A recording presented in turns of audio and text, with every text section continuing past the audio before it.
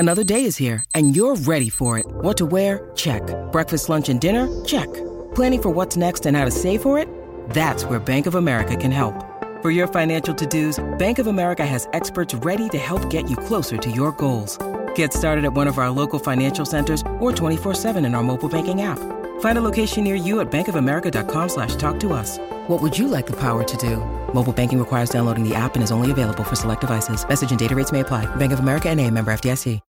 When you need mealtime inspiration, it's worth shopping Kroger, where you'll find over 30,000 mouth-watering choices that excite your inner foodie. And no matter what tasty choice you make, you'll enjoy our everyday low prices, plus extra ways to save, like digital coupons worth over $600 each week. You can also save up to $1 off per gallon at the pump with fuel points. More savings and more inspiring flavors make shopping Kroger worth it every time. Kroger, fresh for everyone. Fuel restrictions apply.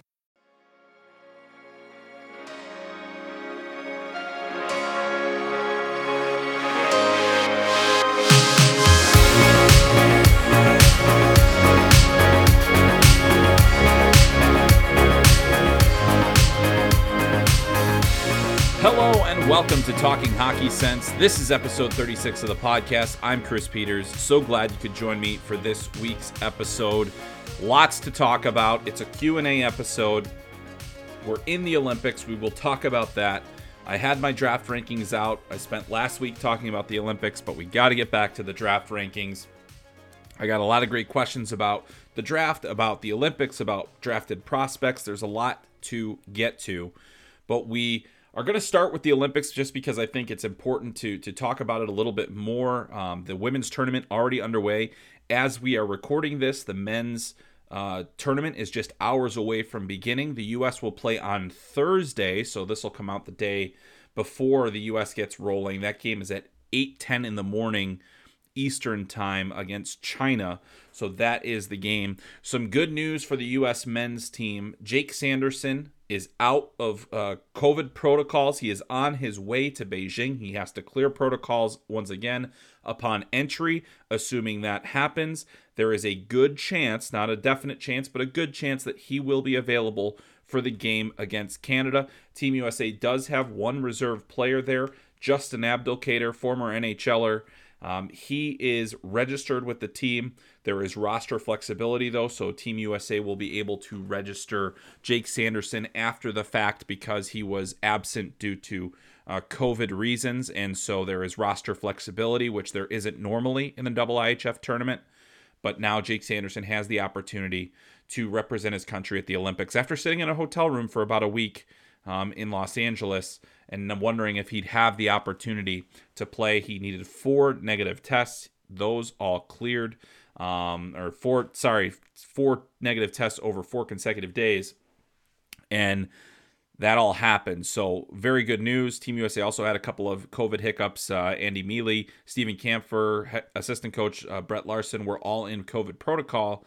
But they all appeared to be false positives. They tested out of protocol and rejoin the team. So Team USA will kick things off against China. We are recording this after Team USA on the women's side played Canada, lost 4-2 in that preliminary round game. It is the third straight Olympics where the U.S. women have lost to Canada in the preliminary round, 6th out of 9 Olympic meetings that the U.S. has lost to Canada. They won both of the first 2 in the 1998 Olympics, and then won, obviously, the gold medal game in 2018. So those, the wins have been few and far between, but for Team USA at the Olympics against Canada, not great. Don't love that for the Americans, but at the same time, you have to give Canada a lot of credit. I think that team looks absolutely on a mission, very similar to I thought the U.S. women. After what happened in Sochi and what happened, in Vancouver, there was just this feeling of enough is enough.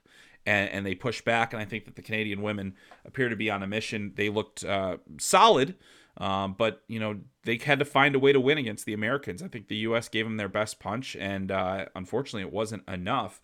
Team USA outshot Canada in that game 53-27, and Renee Debian had the 51 save performance for Canada. Thought she looked outstanding. A lot of concerns about the U.S. power play going 1 for 6 in that game. There was a controversial penalty shot that Marie-Philippe Poulin converted on. I personally didn't have a problem with the call. I know a lot of people did, even though she got a shot off. So a lot of different things at play there. But that game ultimately matters more for seeding than anything else. It doesn't knock Team USA out of the Olympics. They'll have another chance to potentially play Canada no sooner than the gold medal game. So Team USA will be playing the Czechia, in the quarterfinals of the women's tournament. The format has changed over the years. The U.S. will play in that quarterfinal against Czechia. The Czechs have a young team, an upstart team, very exciting group. So that'll be a test, but we fully expect the U.S. to be able to clear that hurdle and go through the rest. But definitely some concerns coming out of that game. I mentioned the power play. That's been tough. But over the course of the tournament, the U.S. leads all teams in shots on goal. However, they're only scoring at 8.5%. And to kind of put that into context, Canada's scoring on 17% of their shots. And when you consider the fact that the U.S. played Switzerland and Russia and Finland as well, in addition to playing Canada, you say, okay, well, why aren't pucks going in as easily for them as they seem to be for their counterparts? And I think, I do think there is a bit of a skill gap. There's no question in my mind that the U.S. women's team is, close to Canada in that regard. But I think there are more players for Canada than there are for the U.S. And if you go back and listen to our previous two episodes, the last one I had an in-depth discussion with Nicole Haase, who was on the program to talk about the women's hockey tournament. Also go back and listen before the tournament starts. Stephen Ellis was on to talk about the men's tournament. So we had two really in-depth previews, and I thought Nicole brought up a lot of great points in that. And one of the points that I also brought up was, my concern for Team USA is that, what is their identity as a team? We didn't really see it in the pre-tournament. We didn't necessarily see it in any of the games. What are they exactly? And who's going to be the player to take the lead of this team? And no one has really kind of stepped out. They've scored by committee. Everybody's been involved. There's been some contributions from younger players. I think we probably expected some more from some of the older players. Goaltending, they haven't really settled on a starter. They're every single game. You've had different goalies, except, Maddie Rooney's gotten 2 starts now. So there's a lot of just kind of uncertainty about where things are with the women's hockey team right now. And you think about, what they've lost from their previous, Casey Bellamy, Monique and Jocelyn Lamoureux, Megan Duggan, Emily Falzer, all these different players that were part of the last group that brought different elements. Have they been adequately replaced? I think that still remains to be seen. There are definitely some bright spots. I've really liked Abby Murphy. I've liked Abby Rock. Jessie Comfer has been outstanding in the tournament. Hope that she gets the due credit that she deserves for stepping up in some big games, scoring some big goals. But until you beat Canada, that's really the only measuring stick at this point for the U.S. women. And I think that there is even though they badly outshot Canada and had every opportunity to win that game, I still never got the sense that game was that they dominated as much as the score sheet showed. And I wonder, when you get Canada, that was Canada on short rest. They played less than 24 hours the day before. USA was coming off of a day of rest. I think you need to do better than what they did. So there's a lot to be learned, and there's a lot to work on heading into that gold medal game, but you can't lose sight of the games in front of you. Still got to win the quarterfinal, the semifinal, and then get to that rivalry matchup. Also wanted to touch on, forgot to mention this as I was talking about the men's tournament. Kent Johnson, the number 5 overall pick from the 2021 NHL draft of the Columbus Blue Jackets, currently at the University of Michigan, was also registered to Canada's roster. He's a reserve player. Canada had 2 players that did not clear protocols. There is a chance, at least at this point, that Kent Johnson will have at least the opportunity, it's not guaranteed, but it would have the potential opportunity to dress in Canada's first Olympic game, which would be great for him. We'll see if that happens, but a lot left there. Also on the Olympic front, USA and Canada's men's teams did play in a scrimmage. There was no, it was basically we're at the mercy of the media that was there kind of reporting on it. Also got, kind of read the recaps, heard about it. They played 2 halves. Nobody scored in the two halves, so good on the goaltenders, I suppose. Both Drew Commesso and Strauss Mann played for Team USA in that game for the goaltenders. They did also play 3-on-3 kind of overtime style, but they just, after there were goals, they just kept going. USA scored 2 in the 3-on-3, and one of the things that I heard coming out of that from people that observed the game was that Team USA's speed was a factor, and that is something that we've talked about on the previous podcast. You go back to episode 34, Brad Schlossman and I were on there. We talked a lot about the youth of Team USA, the fact that they have so many college players, but there was clearly an emphasis on speed. And if that is a factor against a Canadian team that I think is, one of the better teams on paper going into this tournament, if USA feels strongly about that, I think it's going to give them an opportunity to really make a difference in this tournament. Can speed be a factor?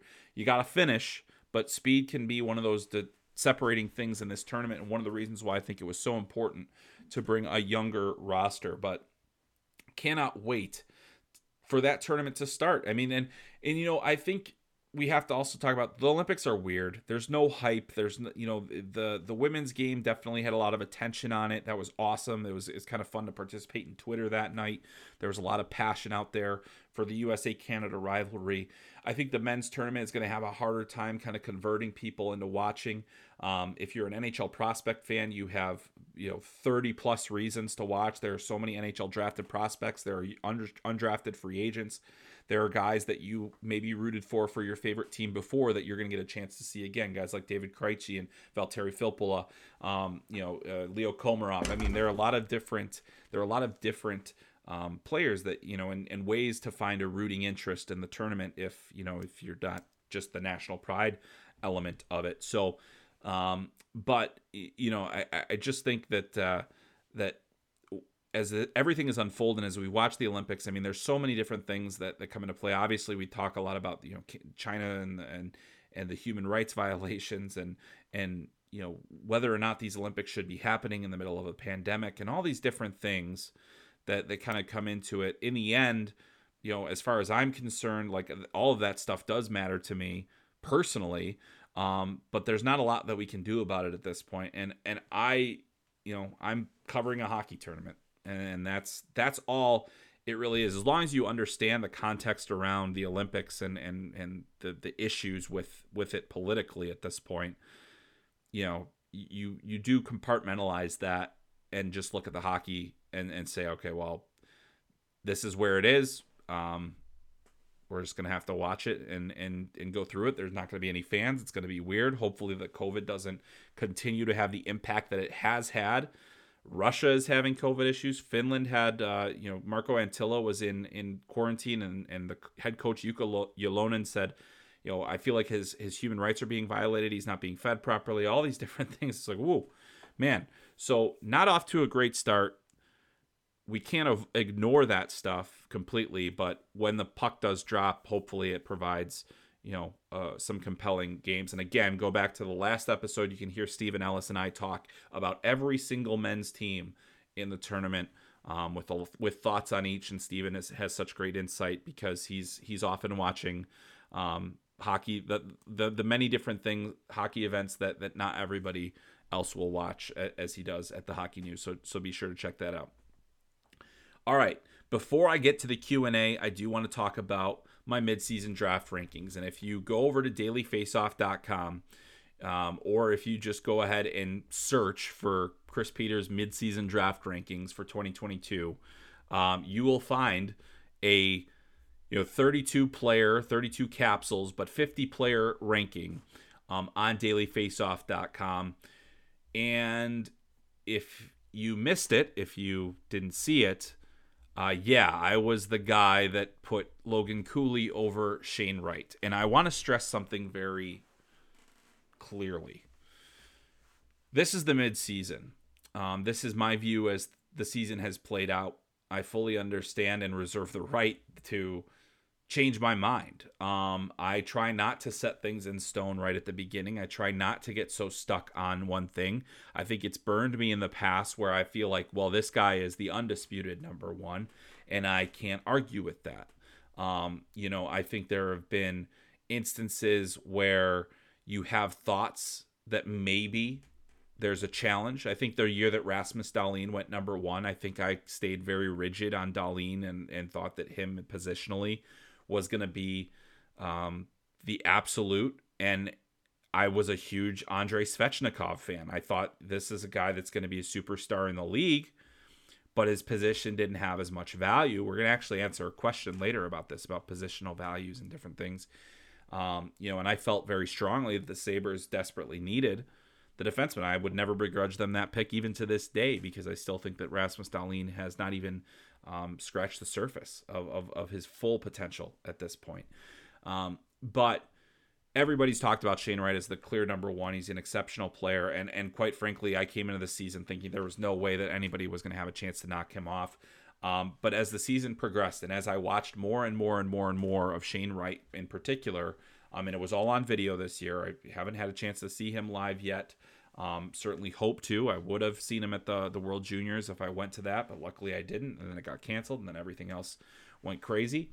But I have seen him live before, and I've seen him live when he was in his draft OHL draft eligible season, before he got the exceptional status, and then again at the last World Under 18 Championship. And I can't be more impressed with the player. I mean, really, he is special.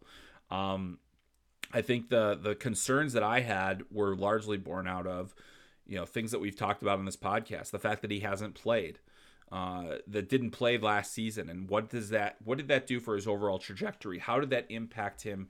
Will those be things that linger? Because I think over the course of this season, we've seen he hasn't necessarily popped out as the elite of the elite players. Now, his production has picked up in the OHL. He's starting to get more chances.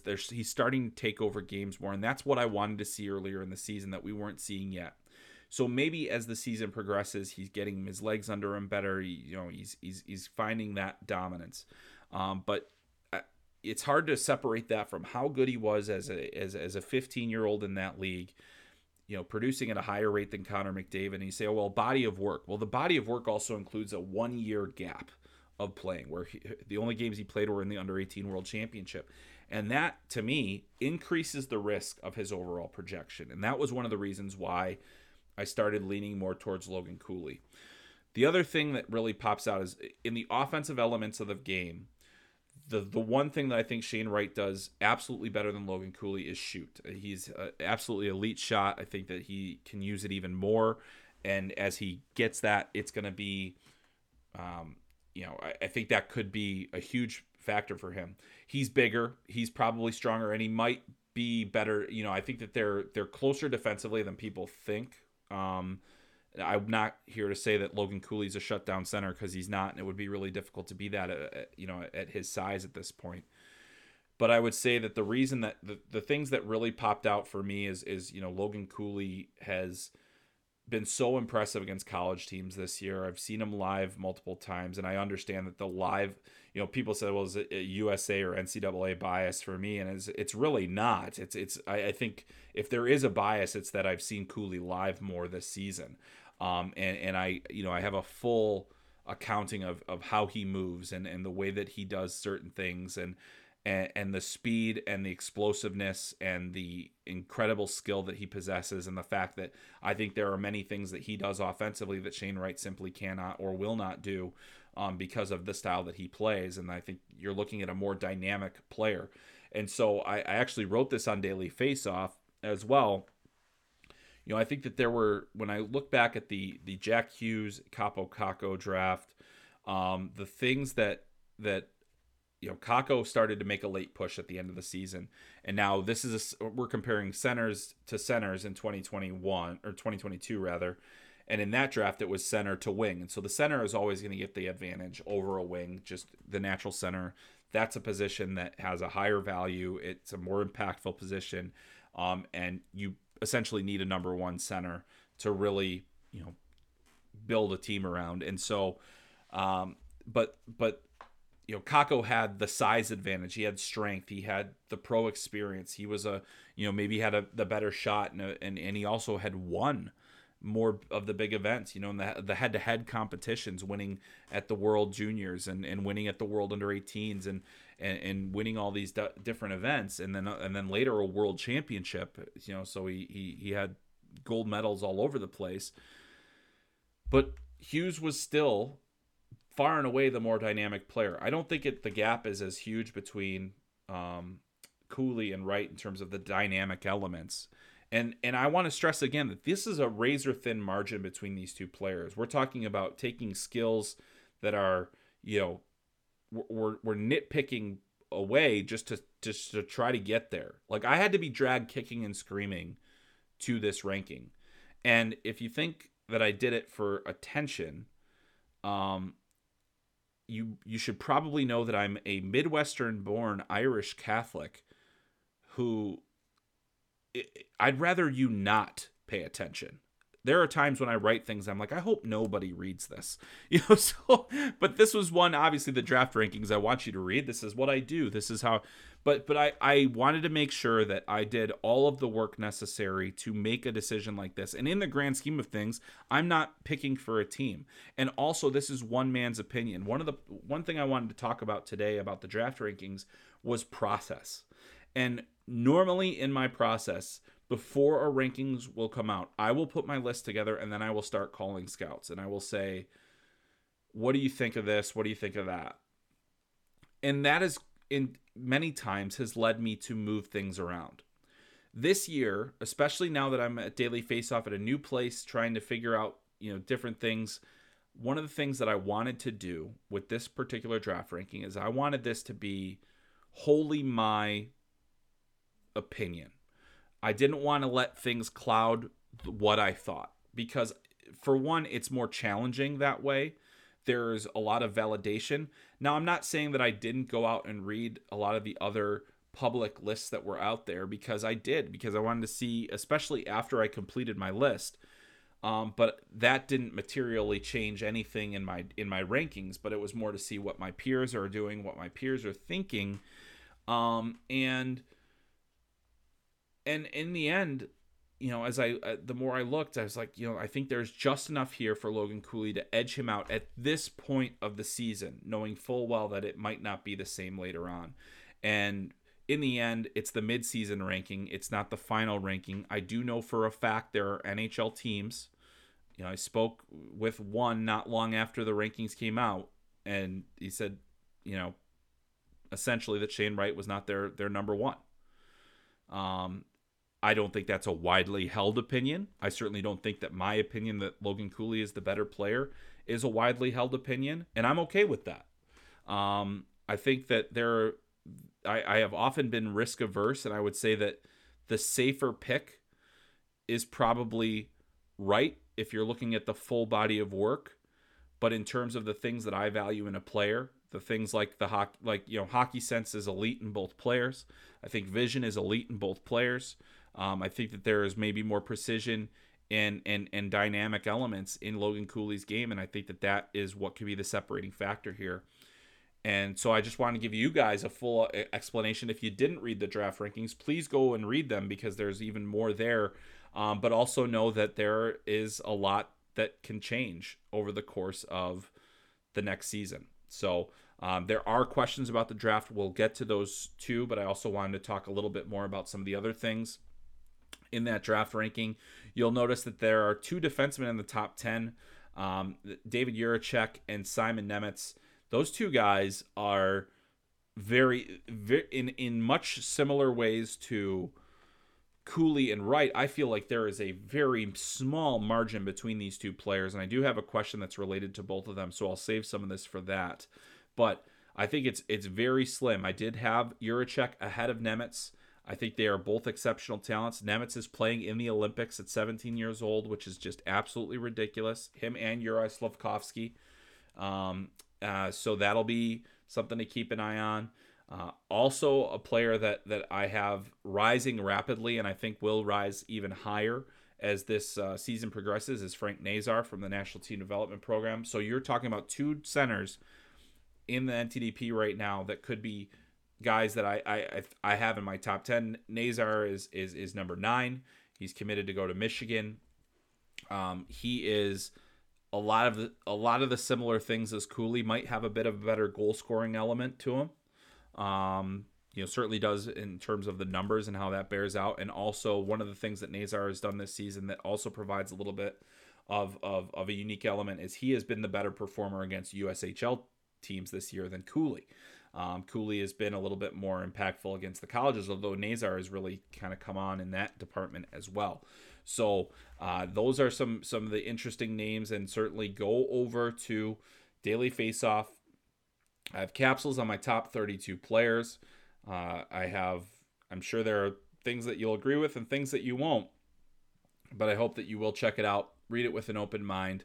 And you can always let me know what you think on Twitter at Chris M. Peters. So without further ado, I'd like to start bringing in the questions. And we're going to start with the draft questions since I'm talking about the draft rankings now. We'll go into the Olympics after that. And I've got some really interesting ones about just generally about prospects. Also, there's some talk about, the Chicago general manager search, which I think is really intriguing. There's talk about the Arizona Coyotes and their future in the desert. And there's also the requisite college hockey questions as well. If you ask me on Twitter, I have guaranteed an answer, and your question will be answered. There is a ton to get through, but like I said, the way this will get structured, we'll start with draft questions first, Olympics questions next, general prospects questions after that, and then even more general hockey questions after that. So let's get to it on this week's Q&A on episode 36 of Talking Hockey Sense, where I turn the podcast over to you, the listener, and I cannot wait to see what you have for me this week. All right, our first question comes from MW. Frank Nazar or Logan Cooley, and why? Who do you see as a better offensive defenseman between Juracek and Nemetz? Thanks. Well, thank you for the question. Well, kind of answered this already in my comments before, but I think we'll go a little bit further in depth. And Frank Nazar and Logan Cooley are the top two centers at the National Team Development Program's under-18 team this season. They have both put up over 40 points this year. Cooley has played in fewer games than Nazar has, and so has a higher points per game average. Both have performed very well throughout the course of this season. I think the one separating factor between the two, at least statistically at this point, is that Nazar has played or has produced at a higher rate against the USHL, 21 points in 14 games in that league, whereas Cooley has 15 points in 12 games. So it's not a huge gap between the two, but certainly you're looking at the impact that both of these players have. Now, the one advantage that Cooley has over Nazar is that he has been kind of the anointed one. He played in the World Junior Championship. He was one of the best forwards at the World Junior Summer Showcase. Earned a top 6 role for the US U20 team, which is really difficult to do in any circumstance, but especially this time around, when basically you have to play behind Matty Beniers, who's the number 2 overall pick in the NHL draft. So Cooley really handled that role extremely well. I thought that he made some great plays. We only saw one game that counted for the US at the World Juniors, but that was an opportunity for Cooley to step out. And I think that what he showed at that is one of the reasons why there's a separation between the two of the players. Now, if you look at it based on skills, both of them very similar, both quick, both skilled, both can score, both, they're shot pass threats, both of them, and just really tenacious players. They play with a lot of energy. They get after it. I think that Cooley is a little bit more refined, but at the same time, Nazar has a lot of similar elements that really do stand out in games. I think he's got maybe a little bit better of a shot, if anything else. But that's something that's interesting. And the other thing is Nazar is kind of behind the 8 ball a little bit, just because Cooley had the opportunity to play with the under-18s last year. Nazar was not one of the players that was selected. However, I think the way that he's played this season, he has really vaulted himself into the top 10 conversation and is rising. Statistically, he's certainly right in the mix of top players. When you look at kind of some of the projections, it depends on where you look for certain things. One of the guys that I definitely look at and have looked at further, just for a little extra context of how a player's playing, is Byron Bader over at hockeyprospecting.com, and he has a subscription service where you can kind of look at some of the projections. And the one thing that I'd caution against is if you look at the projections and you say, okay, well, Nazar has his NHL equivalency in Byron's model, has him at 37 points, where Cooley's at 30. That's there's a couple of different things that kind of go into that. But you can go on to Byron's site and read kind of some of the process things there. But really, I think what it comes down to is the two players are, they're both exceptional young players. I think Cooley, to me, there's a little bit more there in terms of his ability to finish plays, his play without the puck, and also his play with the puck. I think he's a guy that really just pops and can carry play. I think they're very similar. I think that Nazar is going to continue to rise up the charts, but for me, Cooley is the difference maker between the two players. Another question that MW asked was also about the defensemen, and I have to say that the two top defensemen in this year's class are exceptionally intriguing to look at, because they both play in Europe, they both play professionally in very different leagues. You've got David Jiricek playing in the Czech Republic, you've got Simon Nemec playing in the Slovakian league, and neither league necessarily is the home of top prospects, especially defensemen. There's not a lot of precedent for what these two guys are doing. You look between the two, and Jiricek, to me, the question specifically is about the offensive upside. And I think if you're looking at the offensive elements of Nemec's game, actually are more helpful in the defensive zone, and his ability to move pucks, get exits. He's got good length and good stride. Can get up the ice pretty well, has some smoothness to his puck moving capabilities. He's a little bit smaller than Jiricek. Nemec is a 6'1", 192. Jiricek 6'3", 190. Both right shot defensemen. I don't think there's a lot separating these two, but what I think offensively, I do view Jiricek as the higher upside player, even though on that model that I just mentioned, Byron Bader's on Hockey Prospecting, Jiricek doesn't have nearly the same NHL equivalency as Nemec does. And the thing about the points and everything else, you look at him, you kind of take him with a grain of salt. And Nemec has been playing in the Slovakian league for a couple of years now. I'm super impressed with his maturity, the way that he plays. But I do think that Jiricek has a little bit better on the puck skill side. He definitely has a better shot.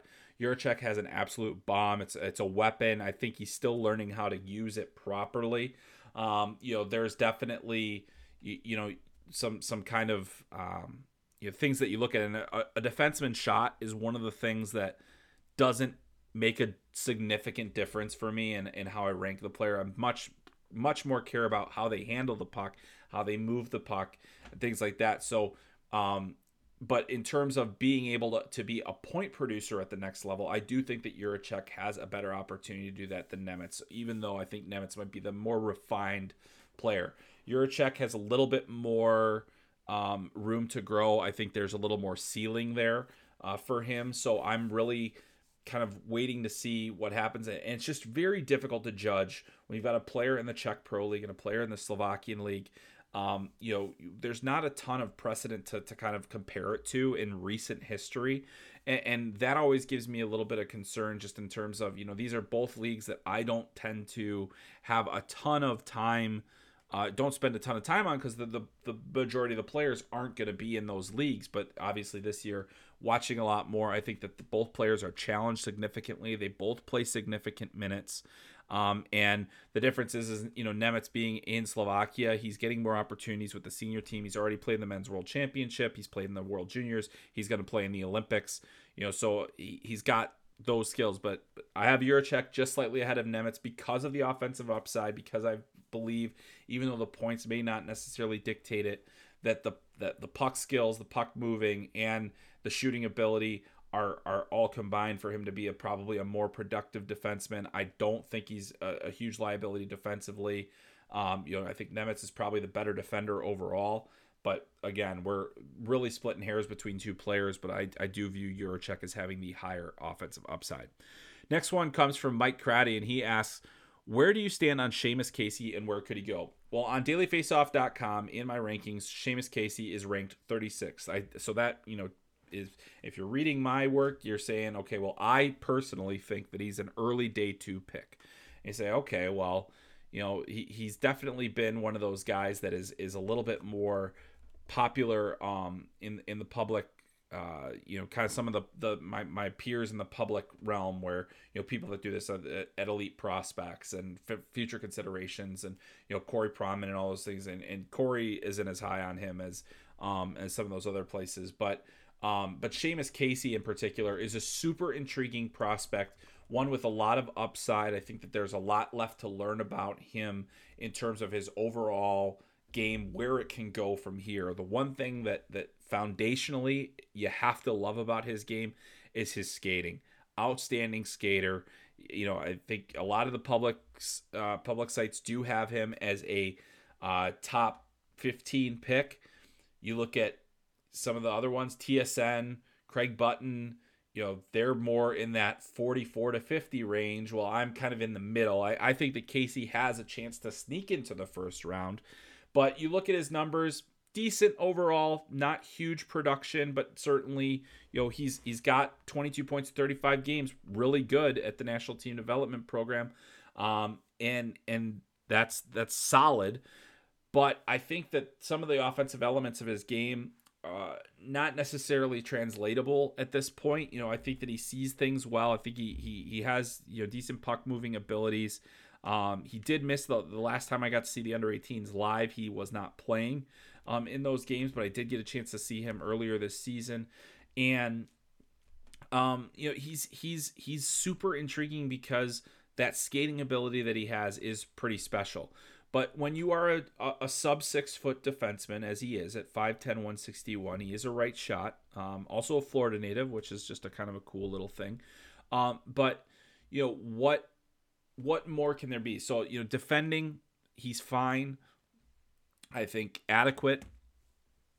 Offensively, is there enough there? Is there enough of a dynamic element? I think puck skills wise, he's fine, not amazing. It's more about the skating. So until we see more progression in the offensive game, until we see things that are a little bit more translatable for a player of specifically at his size, then, you give it pause. But I do think that there's a lot to like about his game. He's got a foundation to build on. He's going to the University of Michigan next season. He'll have a chance to play a pretty significant role as they have players move on. So Seamus Casey is absolutely a player that I think remains on the radar for the first round, but for me right now, early day 2 pick. Are there any college kids in their final year of eligibility who some teams are looking at taking this summer? There could be. It's hard to say. I know there are certainly some players that Central Scouting ranked that would potentially be in that mix. One guy to keep an eye on who I know Central Scouting is very high on, I haven't necessarily felt that has been shared widely, is David Gucciardi, who plays at Michigan State University. He had a pretty good junior career in the USHL. He's got some offensive skill. He's having a pretty decent season with Michigan State. And he is a 2002 born player, so this is kind of his last chance to get a good look in the draft. There's some skills there. There's some wildness to his game. He's got 10 points in 28 games so far for Michigan State as a freshman. He did have 17 points in 29 games with the Waterloo Blackhawks, and so 20 overall over the course of the full season. He also played 4 games with the Youngstown Phantoms. Bounced around the USHL a little bit, kind of got into penalty trouble, discipline issues on the ice at least. But an intriguing player, certainly one to keep an eye on. I think in terms of other players in the college game, not a ton. I don't think that there will be a lot that teams are looking at. There will certainly be a lot more college free agents this year. Guys that'll have a chance to be signed that are having big seasons. But you're not going to see, I don't think, a ton of re-entries out of college. You will see several re-entries drafted, and I think you're actually looking more. It could be a very good year for the USHL in terms of re-entry guys to go in this draft. And that actually brings me to my next question from Mike Davis. Any draft re-entries that you think have a solid chance to be picked? And I do think there are quite a few. Right over, you don't have to go very far in the USHL to see some that very well could be drafted and that's over at the Dubuque Fighting Saints. They've got Stephen Halliday, who's the leading scorer, or has been kind of bouncing around and in the mix as a leading scorer in the USHL this year, 56 points in 36 games. And Connor Kurth, who also plays for Dubuque, 52 points in 36 games. I like Kurth as a possible draftee last season. He did not end up getting picked, but that is Kurth in particular is the guy that I think really has a great opportunity to be drafted, because I think he plays the style that is necessary. Now, he was not ranked by Central Scouting on their last ranking. He's kind of flown under the radar a little bit, but I've watched Dubuque live a couple times this season. I've watched Kurth at the All-American game. I think there's a player there. He's 5'11", 215. He's solidly built. He's got some physicality to him. He comes from Elk River, Minnesota. Played at Gentry Academy and then moved on to Dubuque. I mean, he had 41 points last season in his draft year at 17 years old in the USHL. That's a pretty darn good season. This year, he's already at 52 points in just 36 games, really taking off. He's committed to the University of Minnesota, where he'll go next season. I think he plays the game hard. I think he's got a good scoring ability. And you look at kind of his numbers and certainly Halliday's numbers, and they're very similar at the same age as a Blake Coleman in the USHL at a similar age. So Coleman averaged 1.56 points per game. That's exactly on point with what Halliday has. Kurth has 1.44, which is, and Kurth is a little bit younger. Halliday, it feels like he's been in the USHL for forever. That's because he was a former number 1 overall draft pick in that league. He's headed to Ohio State University next year. He's big. He's 6'4", like 600 or 6'4", over 220 pounds. He slimmed down this year. He was played heavy, I think, last season. And he still produced. He still was very strong offensively. But he's in his 4th season in the USHL. He's 19 years old, but he's having a tremendous season. So you have to decide, what is there. I think I've seen enough progression in his game year over year, specifically last year to this year, where he's now a bona fide goal scorer, a high-end playmaker. He's going to end his career as Dubuque Fighting Saints all-time leading scorer. I think that there's at least a chance that he's going to go in this draft, because I do think that there were concerns about, was he in shape? Was he going to be able to handle the conditioning? I think at this point, I feel much more confident in his ability to translate some of the skills that he has into being an NHL draft pick.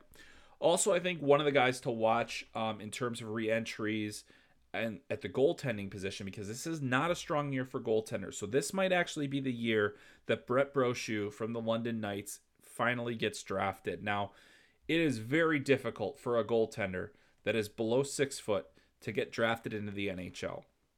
But as we've seen over the last several years, that smaller goalies can make it. Dustin Wolf is doing very well in professional hockey right now, and he is a smaller goaltender, and he had tremendous numbers in junior.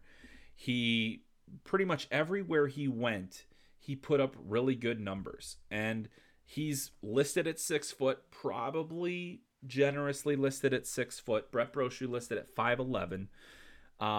But you look at right now, Dustin Wolf as the quote-unquote undersized goaltender, and certainly I discounted him at times. I did rank him as a goalie for that draft year, but he was selected 214th overall by Calgary.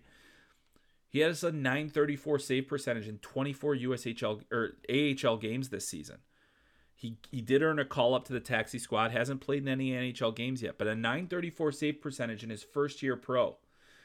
He had a .940 in the WHL the year before, .935, .936, .928. I mean, since he was essentially 16 years old or 15 years old, this guy hasn't had a save percentage south of .928 in more when he's played more than 20 games. So it's pretty remarkable what he's accomplished in his career. And now Brett Brochu, I'm not trying to say that Brett Brochu is as good as Dustin Wolf, but I think he's in the conversation because he's a 2002 born player. He is playing in a league, obviously on a good team with the London Knights, but he's playing in a league where it's very difficult to maintain a save percentage north of the 920s, and that's where he's at right now, 922. He's 22-7-1 with one shutout, 2.46 goals against average. And this is a guy that didn't have anywhere to play last year. He got into one AHL game as an emergency backup for Wilkes-Barre Scranton, or an emergency call-up. But his rookie year in London had a 919 save percentage in 42 games. So he's a gamer. He's a competitive goalie. He's athletic. He's got speed. There's a lot of things to like about him. So I definitely think that Brett Brochu is a guy to keep an eye on as a re-entry. This one comes from Eddie Rutanga. Hi, Chris. Who do you think the Sabres are going to go after in the draft? Thanks. Well, it's always difficult to kind of see what specific teams are going to do what, and certainly with Kevin Adams still being very early in his tenure as general manager and now in his second draft, or what will be his third draft, it's really difficult to know. But the one thing that we do know is that the Buffalo Sabres have vastly improved their prospect system over the last 2 seasons. They caught a lot of flack for drafting Jack Quinn as early as they did, specifically drafting him ahead of Marco Rossi, who was Quinn's more productive junior teammate. Jack Quinn has been absolutely phenomenal in the American Hockey League this season.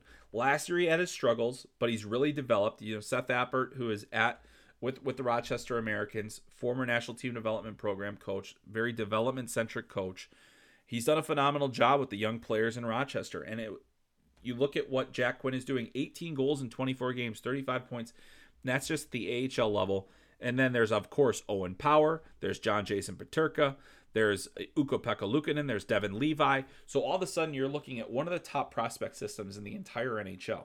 So really, what I'm trying to say is, whoever they pick, it really doesn't matter. I think that if there is an opportunity to find a top-end defenseman, if they're in the range that can happen, if you can get a Nemitz, if you can get a Juracek as a right-shot defenseman, I think that you are at least considering that pretty significantly. Are you going to be in a range where that's even possible for you? Who knows? I think Pavel Mintyukov is another guy to keep an eye on as a kind of that mid-first round player. But I mean, I think if you could land one of Nemitz or Juracek as a long-term right-shot defenseman, you're getting bigger. Juracek is the bigger of the two, but you're getting bigger as 6'1" in Nemitz as well. You've got guys that can move the puck. You got guys that play the modern style of defense. So, if you're in that range as the Sabres could be, then I think those are the types of players that you look for, because I think if they can beef up that blue line, that's one area where there still needs to be some work. Because I think the forwards group, you think about Dylan Cousins, you think about Peyton Krebs now required from the Golden Knights. There are things that are starting to happen in Buffalo where it's building up a little bit, and you can finally start feeling a little more secure in kind of the rebuild package. So I think things are looking up in Buffalo for the future. There's still a long way to go. This next one comes from Peter Monsrud, who's someone's sitting outside of your top 50 draft prospects at this point in time that intrigues you, and why? Well, this is a guy that sits way out of my top 50, but I have a chance to watch him enough here. He plays for the Cedar Rapids Rough Riders, which is near to me.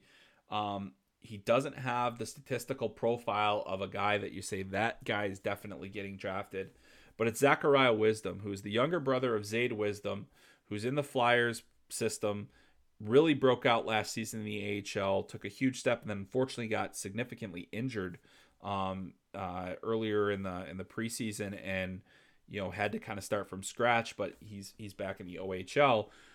Zachariah Wisdom is taking a different path. He's gone the USHL route. He didn't play anywhere last year. He's got 14 points in 31 games. He's not a hulking player, but he's about 6 foot, very solidly built. And he plays with such reckless abandon and energy, and he's so good on the forecheck, and he wins so many battles. You still have to draft players like that. Even though we're always looking for the next big star, we're looking for the guys that are going to be, hugely important. It's okay to find fourth liners in the draft.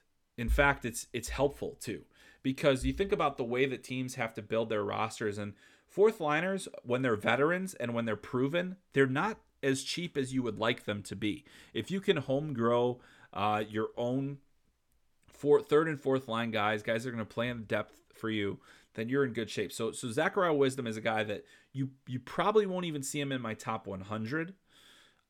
Maybe you will. I don't know. He's really picked up his offensive game lately, and I like where things are going for him. I do think that he's going to find a way to be a very competitive player at the next level. He's way off the beaten path. I mean, this is a deep sleeper we're talking about here.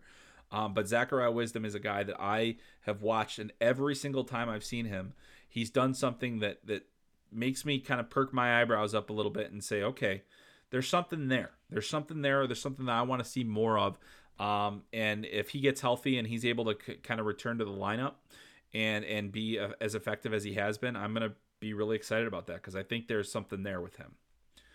All right, this is the last question about the draft ones, and then I'm going to rip through some of the Olympics and other stuff that we have, but we still have plenty of questions to get to, and I can't thank you all enough for doing that. I'm so thankful that I didn't even go through my spiel of doing the rate, review, subscribe, all that stuff. We'll save that for later, but please go to hockeysense.substack.com and consider a subscription. It'd be very helpful. Anyways, moving on. This next one comes from somebody who didn't leave their name, so I'm just going to call him T-Bone McGillicuddy from Perth, Australia.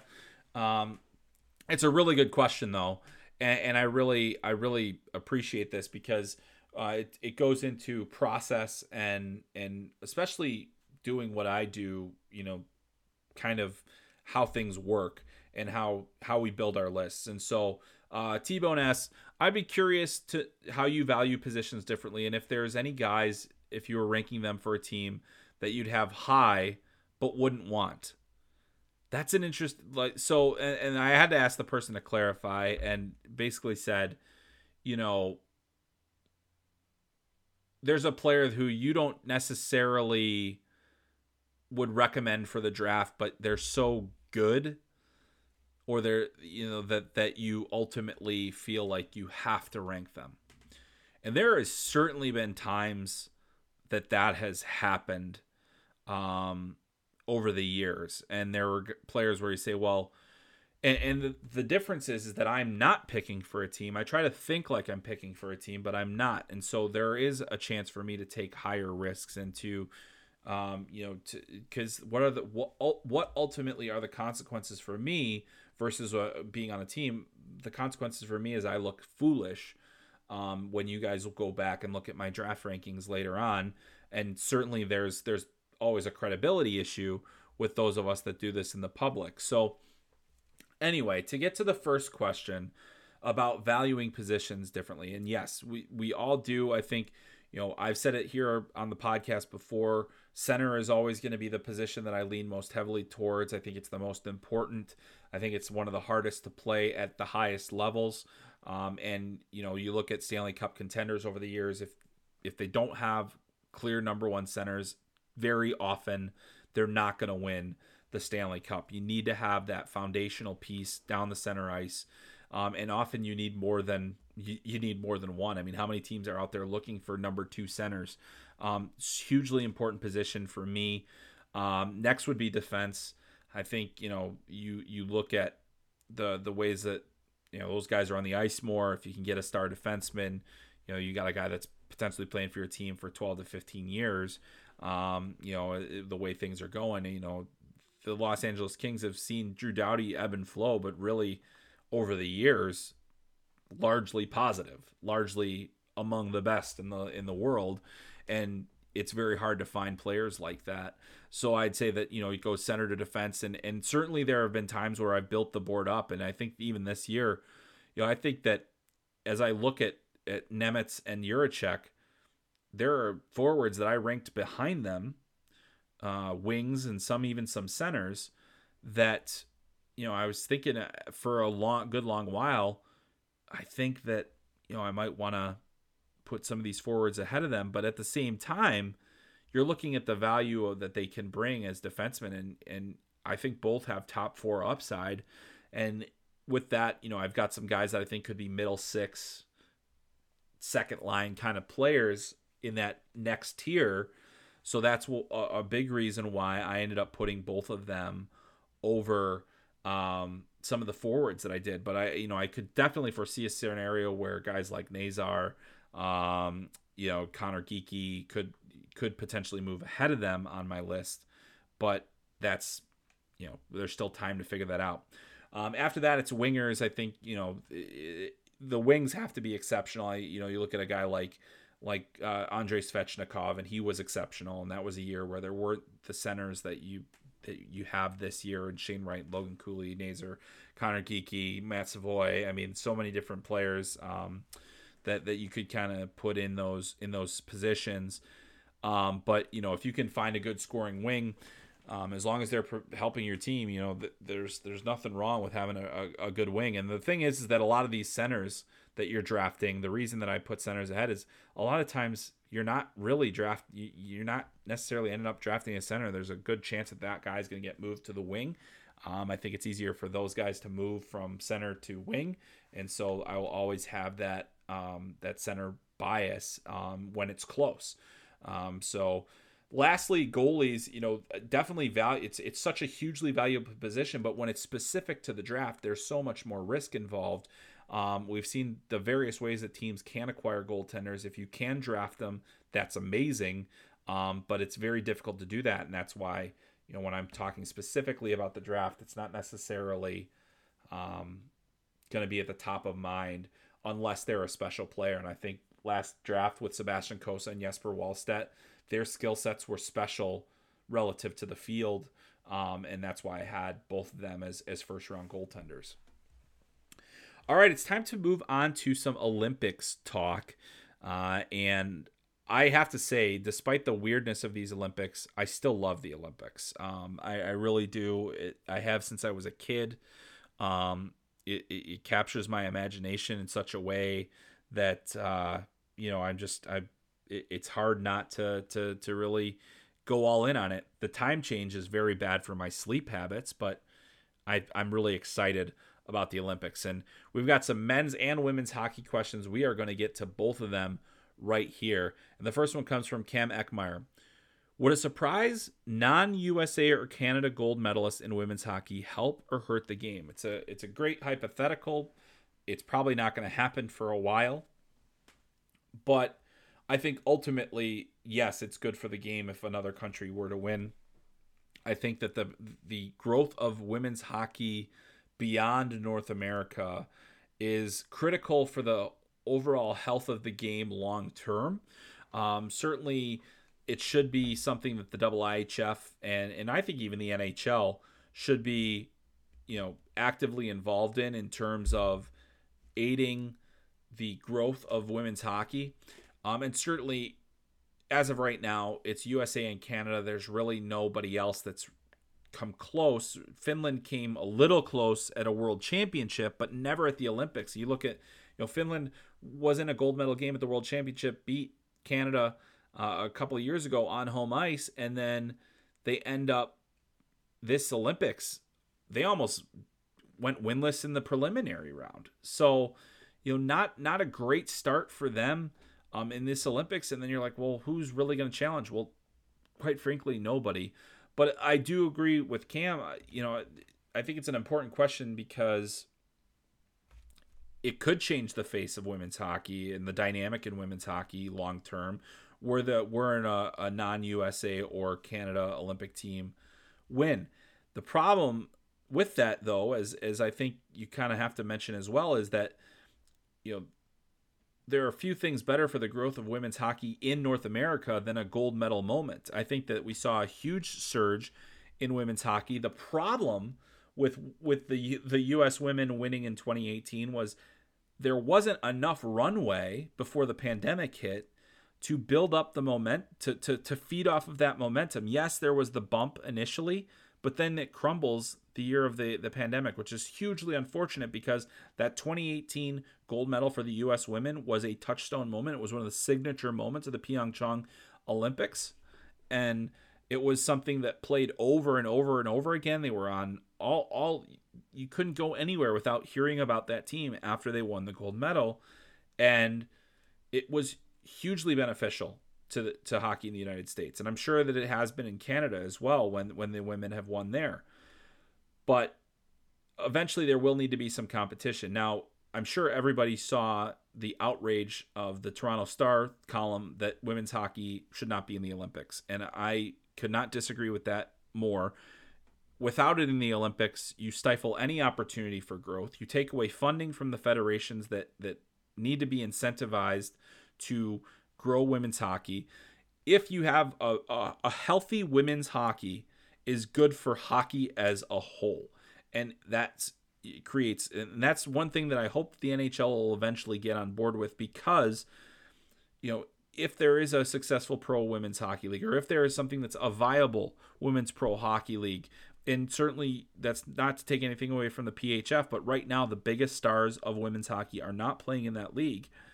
But more people involved in the game and more people loving the game is good for the game as a whole, and it's good for the NHL too, because those people will the NHL is the most accessible version of hockey, so those people will have an opportunity to send that to become fans of the NHL product as well. So I think in terms of for the future of women's hockey at the Olympics, a non-USA Canada gold medalist would be hugely important. I just don't think we're going to see it for a long time, and I do think that there's still benefits to the way things are right now. The next one is also about women's hockey, and it comes from Spencer Fischetta. Most impressive non-North American so far in women's hockey at the Olympics. I'm going to go a little off the board. I mean, certainly Alina Buehler from Switzerland, who plays hockey at Northeastern and has been, one of the most skilled players in the world and is super exciting. I think she's been impressive, but I'm going in a different direction. I'm going with Ayaka Toko from Japan. And now, if you are a U.S.-Canadian fan, you haven't seen Japan yet because they were in the other bracket. But take a look at this stat line. Toko played over 30 minutes a game, averaged over 30 minutes a game. She played 34 minutes in a shootout win over the Czechs, 33 in a shootout loss against China, and 31 in a regulation win over Sweden in a huge upset that really set Japan up for a tremendous tournament. And she also has 4 points. She's playing over half the game in a regulation game. You just don't see that very often, and she's doing it in multiple games. So Ayaka Toko is the standout for me. You look at her stat line. She's a small defenseman that is finding a way. Her 4 points in these Olympics is actually the career high for her internationally. So this has been a huge moment for Japanese women's hockey as they've managed to get to the quarterfinal, and certainly, we'll see what happens. They have an opportunity to maybe make some noise here, and I'm excited to see what they can do. All right, this is a Canadian Olympic team related question. I don't know if it was specific to the Olympics, but I'm answering it here because Jack McBain will be playing for Canada at the Olympics, and this comes from Joseph Nowariak. Sorry, Joseph. Hottest name in college hockey at the moment is Jack McBain. That's debatable.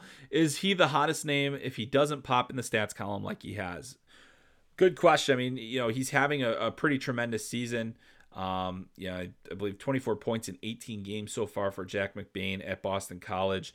BC has not been very good this year. They'd be even worse without McBain, and now they've also lost Mark McLaughlin, Drew Hellison, to the Olympics. So they are missing some key guys, and as my friend Brad Schlossman reported, currently in a 10-game winless streak, including a loss at the Beanpot, and that is the longest winless streak in program history. Besides that, Jack McBain has had a phenomenal season. He's having a breakout season. It's by far his best season in college. When a guy pops late, you do take it with a grain of salt because there are certain things that will just improve over time as they gain experience, gain strength, all those different things. But I think that McBain making the Canadian Olympic team is such a great indication of how far he's come. I'm thinking back, I remember watching the Hlinka Gretzky Cup that he played in his draft season. I remember thinking, wow, this guy is a power forward potential. He could go real high in the draft. I think in my first draft rankings, I even had him as a top 10 or top 15 pick for that season, based almost entirely off of that tournament. and he has never really lived up to it until now.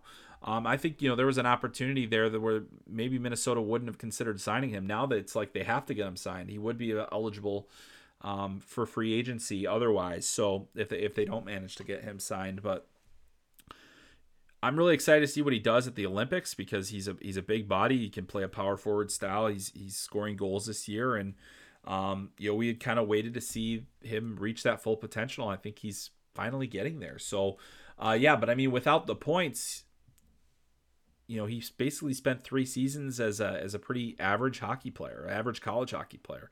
This year, I think he's a star college hockey player. We'll see what happens when he gets back from the Olympics, but that's an interesting one. This next one comes from Scott Kennedy, and this needs if you can go look on my Twitter feed and see the GIF that he attached to this, but it is very Chicago specific. There was an old television ad for this Victory Auto Wreckers, which is a place that would take your scrap cars and all those different things and fix them up and whatever else.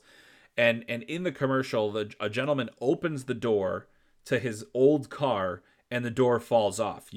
I think it's been memed, but this ad ran for my entire childhood and into my adulthood. And it the same ad. I mean, old car, 80'd up, it was incredible. But Scott's question in a very specific Chicago way that I now have explained and maybe alienated half the audience, more than half the audience.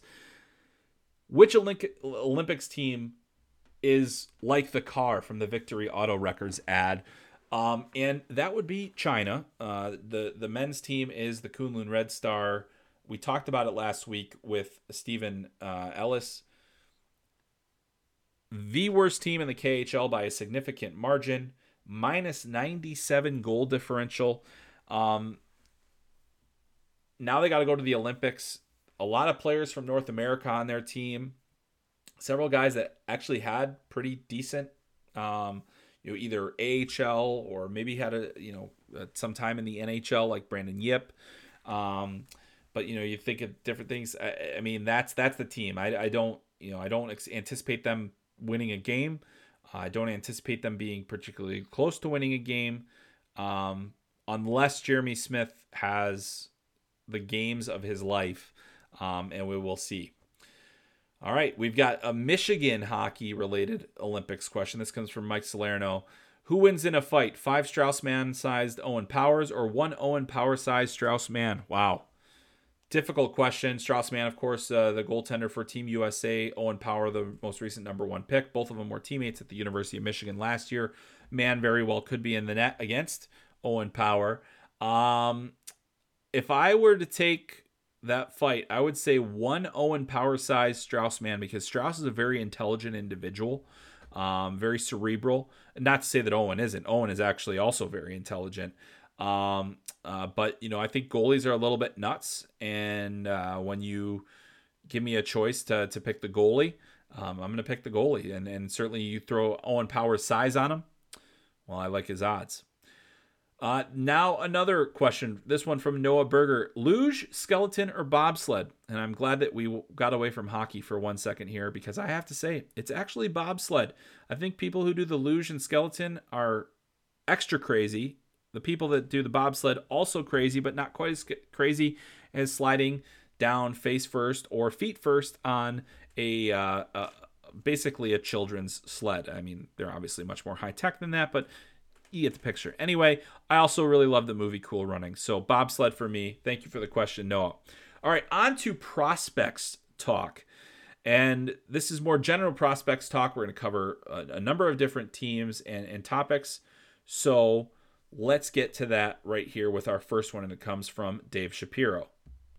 Dave asks, how did the New York Rangers manage to get 4 top 10 picks and outright screw up half and have the other half be woefully behind on development? I know that there are a lot of frustrated Rangers fans. There is good reason. I mean, Lias Andersson is with the half that were, quote unquote screwed up were Lias Andersson and Vitaly Kravtsov. 7th. Anderson was 7th overall in 2017, traded to the Los Angeles Kings eventually. Vitaly Kravtsov, currently in Russia, has not clicked for him in North America, and it looks like he's probably going to get traded at some point. Will be interesting to see if he gets dealt around the deadline. He was drafted 9th overall in 2018.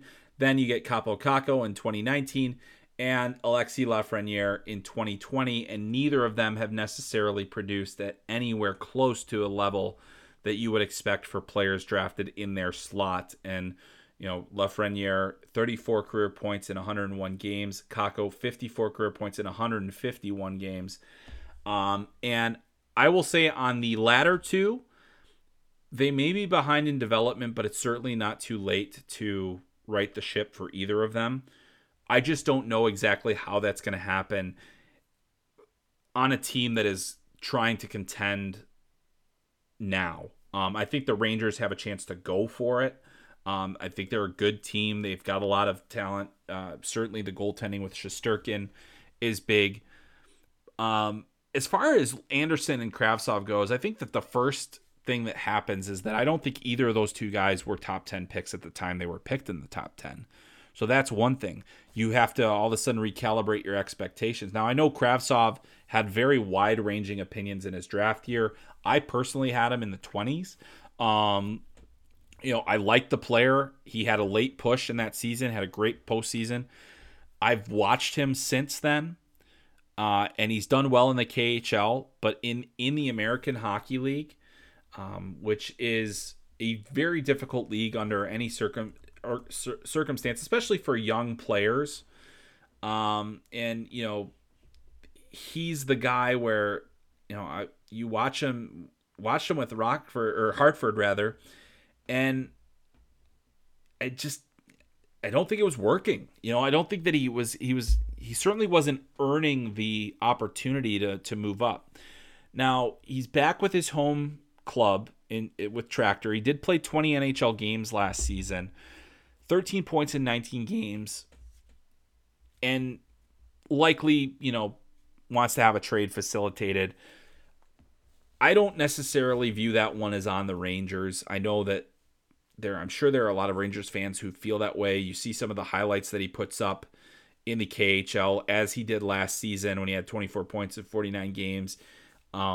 That's something that certainly, stands out. But when he's played in North America, it's not there. I'm not sure that he knows. I'm not sure if it's a hockey sense thing. I'm not sure if it's an effort thing. If it's a style of play thing, I'm just not sure it's there.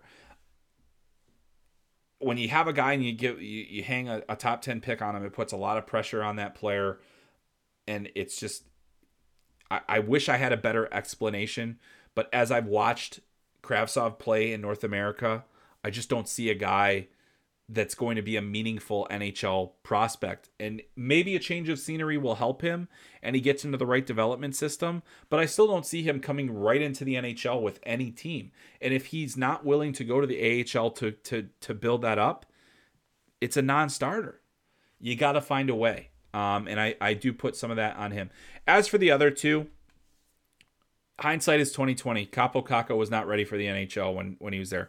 I thought he was. I think anybody that had seen him the year before would have thought he was. Was he put in the best position?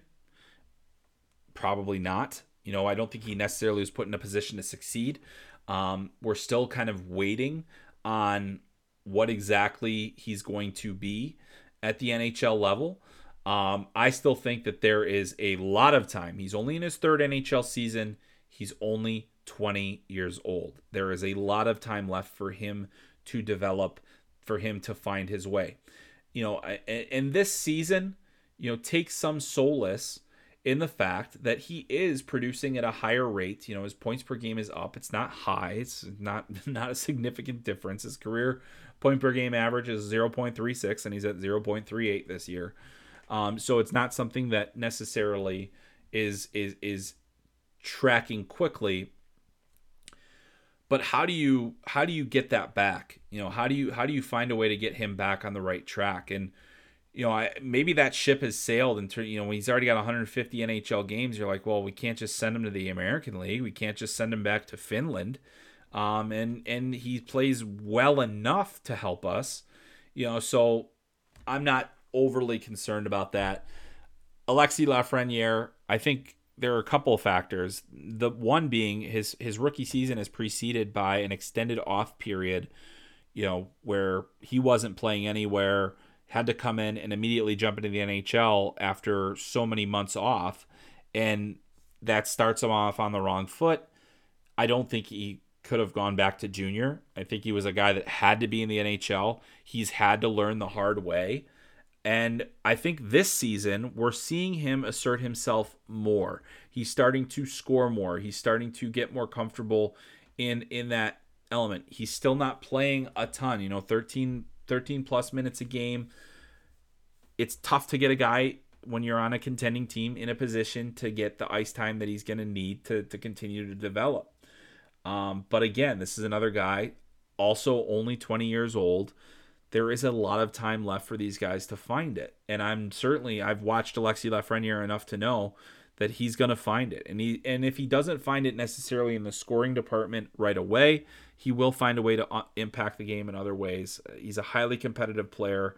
I think that the best is yet to come from him. And with more opportunity, I think the numbers will come. But that was a really good question from Dave, and I appreciate it. I know Rangers fans are frustrated. MVP96 asks, who's your pick to win the Calder? I wrote about this right before the All-Star break, so this is before Trevor Zegras went viral again. And certainly the viral goals are meaningful, but I think that Trevor Zegras, to me, is one of the most unique players to come into the NHL in a long time. It has created value for his team. It has created value for the NHL. Do I think, and I know this is going to upset Pete because I'm pretty sure he's a Red Wings fan. I think the only other guy that really I initially had second on that list, Lucas Raymond, but I really do think after a lot more thought and especially getting yelled at by Red Wings fans, but really after a lot more thought and how much I think the player is an impact player, and I think Moritz Seider is exceptional, and there's absolutely a case for him to win. To play his position that as well as he has in his first full season in the NHL, to be physical, to have no reverence necessarily for the league, where he's not shying away from anything. He's going after it. I think he's having a good time, and he's producing and he's defending well. So I think that there's absolutely a case for him, and then Lucas Raymond at this point would be third on my list. The next question comes from Benjamin Weiss. These are two college hockey related questions coming up, actually three. Benjamin asks, thoughts on the NCAA ruling on how the Beanpot overtime has changed and why it could not be like it was in 2020, a tie for the pairwise and then play 20-minute OTs until there is a winner. Deciding a tournament like this on a shootout feels similar to deciding the World Cup on one. And similar, sure. I mean, the Beanpot is a big deal. It's a huge deal in the East, and absolutely, I think that they should, as a unique tradition, it should be allowed to have different rules. I don't know why they changed it this way. I don't like it. I think that the Beanpot should have been left alone, but it does count for the pairwise, and I understand the need for uniformity, but I think that there have been several things that college hockey has done over the last couple of years that have been detrimental to the good of the game.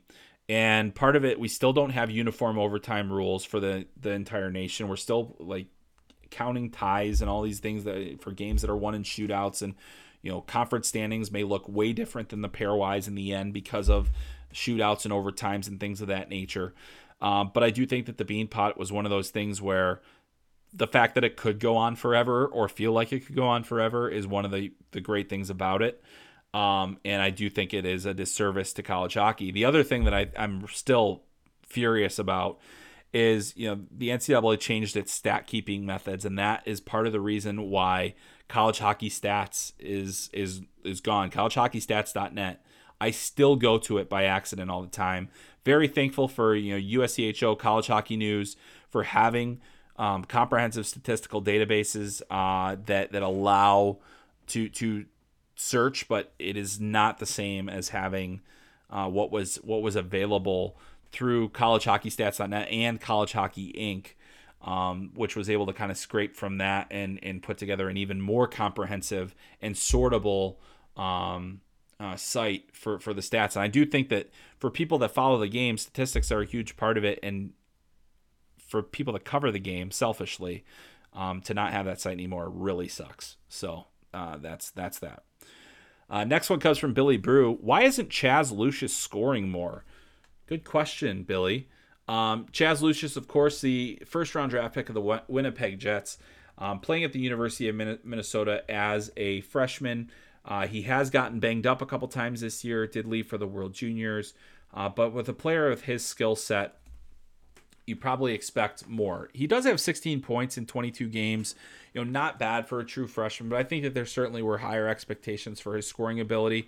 You also have to consider the fact that he missed most of last season. He only ended up playing in about 13 total games last season and scored 13 goals. And so they say, okay, well, why not? Well, the jump is pretty significant from what he was playing, even at the National Team Development Program, to Division I college hockey. He's been down the lineup a bit at times. So role certainly comes into play when you're talking about Lucius, but it's been a little bit of a drought for him. And I think that Minnesota as a whole has been just a really inconsistent team. They've had their moments throughout the season, but I think it's an environmental thing more than anything else. And then on top of that, also going through some injuries, missing so much of last season, not having that full year to get ready, and then being a guy that still needs to build strength and add more to his frame. Those all kind of come into play. So, I'm not super worried about Chaz Lucius. I've seen him. I thought that he played in the little bit of World Junior that we saw. I thought he played well when he got the opportunity. I'm not. He's not a guy that I'm going to be overly concerned about.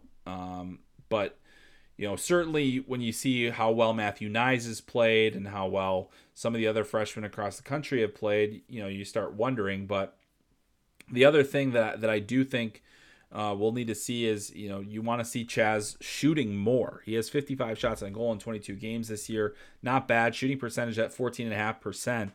He's going to be a guy that's going to carry a higher shooting percentage more often than not. So what's that the easiest thing to do is just shoot more. All right, we are down to our final three questions. One last one on the college hockey front, and it's a good one from Tristan A. What can you tell us about Jake Livingstone and his upside as a college free agent? Well, Jake Livingstone is a big right shot defenseman for Minnesota State, and he was awesome in the postseason last year. I think that was probably where I really started to pay more attention to Jake Livingstone.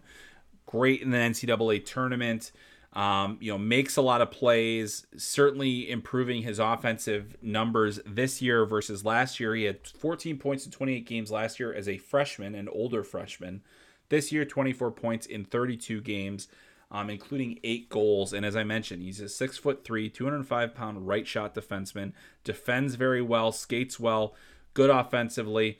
Had big numbers with the Langley Rivermen last season, or 2 seasons ago, in his last season of junior hockey.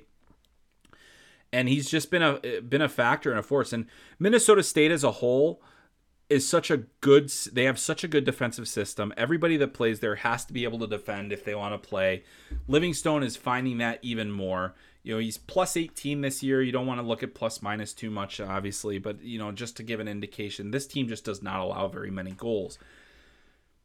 Historically, the Minnesota State defensemen, Casey Nelson is one, Daniel Brickley is another. They've often had guys that were highly sought after college free agents, and Livingstone very well could be. And I think because of his size, because he's a right shot, because of the numbers that he's put up and where he's played, he is going to get an NHL contract from somewhere. He's 22 years old. He'll turn 23 in April.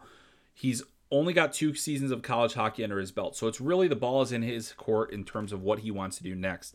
I do think that there will be teams that will come at him with a contract after this season is over. I'm not necessarily certain that he shouldn't do that. But as we've seen, Daniel Brickley was one of the most highly regarded college free agents in the year that he came out, and he really never made it, and is currently in the ECHL. And so, not saying that it's over for him, but it probably is in terms of being an NHL defenseman. However, I do think that Mike Hastings is a heck of a coach. I think he develops players extremely well.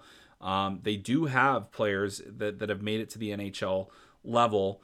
It's not been a pro factory, but I think Livingstone in particular, and you look at him playing down the stretch last season on a team that ended up going to the Frozen Four, and now how he's played this season, that is a guy that I would absolutely use a contract on if I had to. If, I think there are better potential options. There are guys like Brandon Scanlon, who I think is really interesting from Omaha. I think that the forward crop of college free agents this year is better than the defense. Ben Myers is number one on my board. And certainly Mark McLaughlin from BC. They're both at the Olympics right now with Team USA. But Livingstone is a name to know, so a really good question there from Tristan. Next one comes from Tyler Hergert. If you were a commissioner and you could move the Coyotes, what city would you move them to? It's got to suck to be a Coyotes fan and always have everybody wanting to move your team. I will say that right up front. I don't like that has happened, and I also want to be very clear about one other thing. Hockey is growing pretty rapidly in Arizona, and the pandemic is going to skew those numbers a bit, but before the pandemic, things were really trending in a positive direction. A lot of that has to do with the work the Coyotes have done to help build up some youth hockey and to have arenas and making sure that those opportunities exist. Austin Matthews is another huge reason. We'll have an Arizona Olympian in Matthew Nyes playing for Team USA this week. So good things are happening in Arizona. So it gives me no pleasure to try and move the team. But obviously with the new Arizona State situation, I think that there's going to be more pressure than there's ever been on potentially moving the Coyotes. If they were to move the team, the place I would pick is Houston.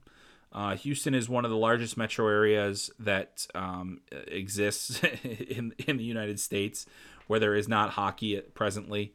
There is a hockey history there, obviously the Houston Aeros, and it's sad that they no longer exist, but it's good for me because in Des Moines, the Iowa Wild used to be the Houston Aeros. So now I have an AHL team closer to me, so selfishly. But I do think Houston is very interesting. My brother actually lived there for a couple of years. He was a Houston firefighter. And I think it's such a unique city. Will the NHL work there? I think you got to give it time. Certainly if you have the right owner, and Tilman Fertitta is the owner of the Houston Rockets, who has at least expressed interest in the past or has hinted at interest of the NHL. I think that that's probably the most viable option at this point.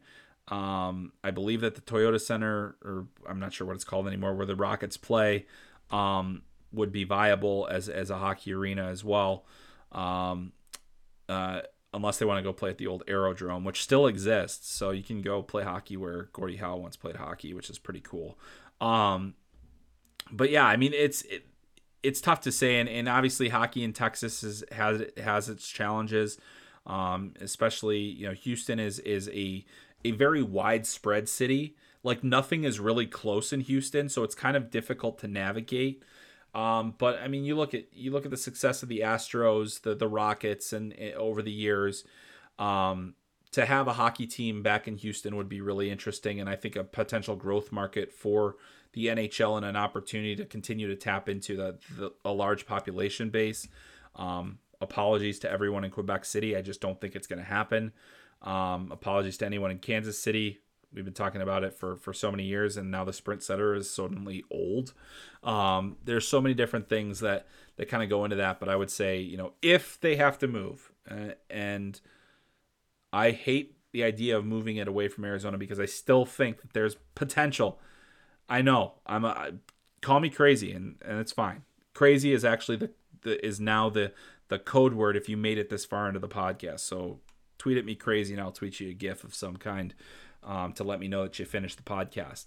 But it'll be interesting to see that play out. The final question I'm looking forward to getting into because I think it's really interesting. Kyle Foltz asks, in your opinion, of the candidates we know the Blackhawks have interviewed so far, who do you think they should hire for their GM job? First off, I think it's great that the Blackhawks are being transparent about this thing. Not great considering what happened with Rocky Wirtz and Mark Lazerus at that town hall meeting. As you probably know, because I mentioned it, I'm from Chicago. I grew up there. I grew up a Blackhawks fan. Watching that Rocky Wirtz outburst at Mark Lazerus was almost as offensive as anything, but really over the last year, everything with Kyle Beach and everything that happened there, that was more offensive than anything and still upsetting, and I know is going to cost this team fans. All of that, this is a team that has to get its house in order. And what happened with Rocky Wirtz was so upsetting to me personally as somebody that, grew up loving that team.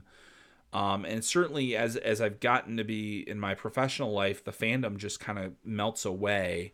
But it's still a team that it's easiest for me to follow. It's something I can talk about with my dad.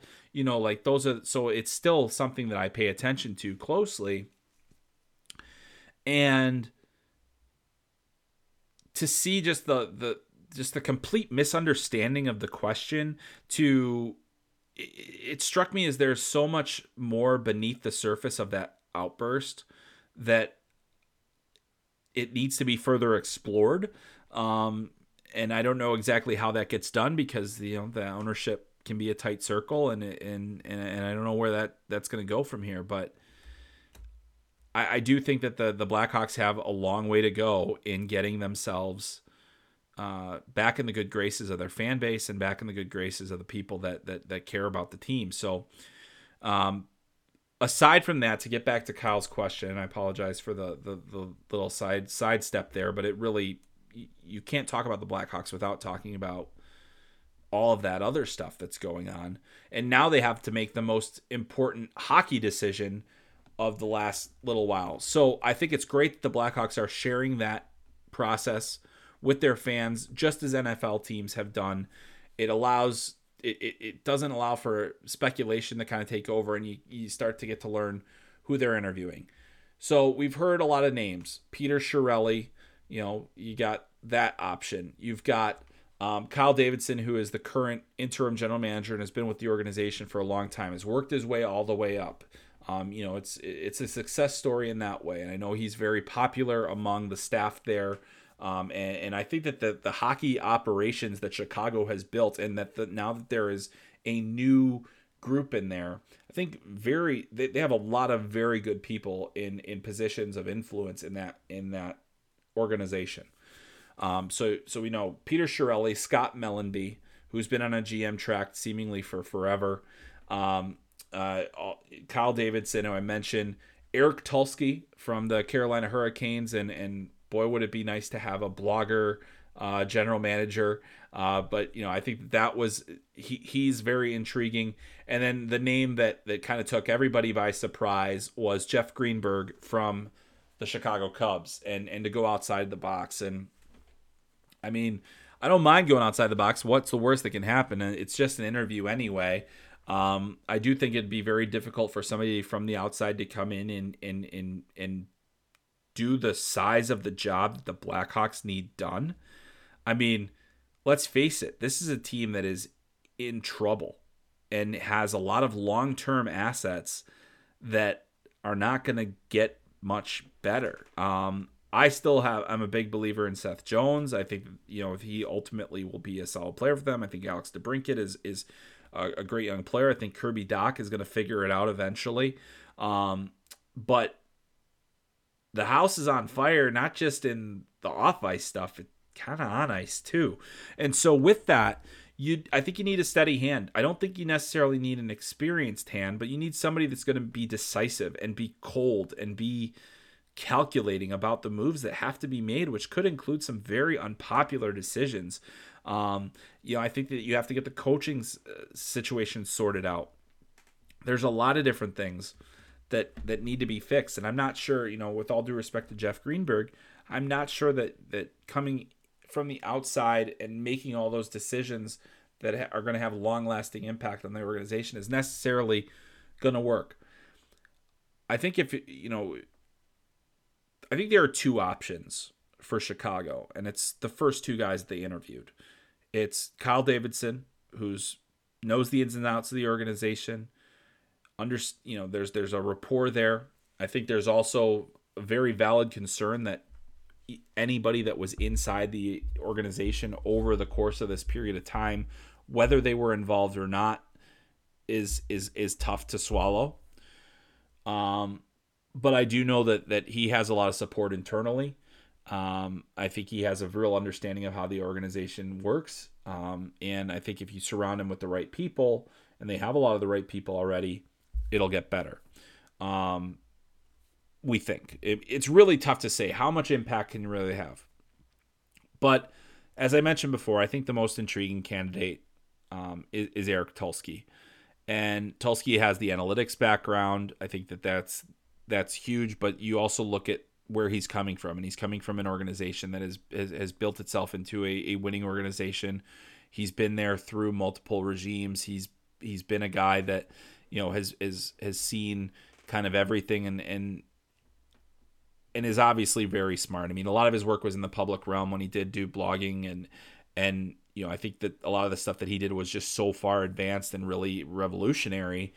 And then on top of that, I think that he just has built up credibility working within an organization where he's helping with the decision process and had influence. And when you have a person like that, this is a big step, no matter how you slice it. But he's probably one of, if not the smartest person that they've interviewed, in terms of not just hockey, but in general. And I'd be fascinated to see what approach he takes to building a roster. So I think that I don't know who would be the best, because I think it's really difficult to say. I mean, I know everybody hated the idea of Peter Chiarelli, but the experience that he had, and we talk about retreads and things like that. Well, there is a finite number of people that have the skill set to do a very specific job. And he did it, and did it successfully for a long enough time. It did not go well with Edmonton. That is not you would hope that there was a learning process there, because there was a lot of awful stuff that happened there. But I don't see the fault in interviewing somebody with that level of experience. And then I think Mellanby is coming from a situation where, things didn't go all that great in Montreal. It didn't seem like there was a ton of long-term vision there. And I don't think that should necessarily preclude Mellanby from being there, because he's got a lot of respect in the business. But I just think if you want a clean slate, if you want to go very, very different, I think Tulsky is the one that would intrigue me the most. And you got to let him do his thing. You got to see what he comes up with. And I would be absolutely fascinated. Instantly, Chicago would become one of the most fascinating teams to watch, because they have assets that they are going to need to get rid of. They have a rebuild on their hands, quite frankly. I mean, they have to start tearing certain elements down. But it is going to be one of the most fascinating things to watch in all of hockey. And also, let's just hope that whatever that tirade was from Rocky Wirtz gets corrected, and that there's a better understanding within the organization to handle the path forward, because there's a lot of work that needs to be done. And we will leave it there. That's going to do it for this week's episode. Thanks so much for joining me. I hope that you will subscribe to this podcast, rate it, review it, 5-star it, leave something written, especially if you're on Apple Podcasts. Let me know what you think. And also, you can always send me questions at Chris M. Peters, hockeysense@gmail.com as well, if you would like to have a question answered on this here podcast. Because if you ask, I answer. That's essentially the rule. It's pod law. It's what I got to do. But thank you so much for sticking with me this long. Once again, the code word is crazy. Let me know that on Twitter. I will send you a GIF, because that's all I have to offer on this very independent very cheap podcast. But thank you so much for joining me. That's going to do it for this week's episode. My name is Chris Peters. This is Talking Hockey Sense. We will see you next week for a very special and in-depth review of Team USA's games at the Winter Olympics. We'll catch you next time.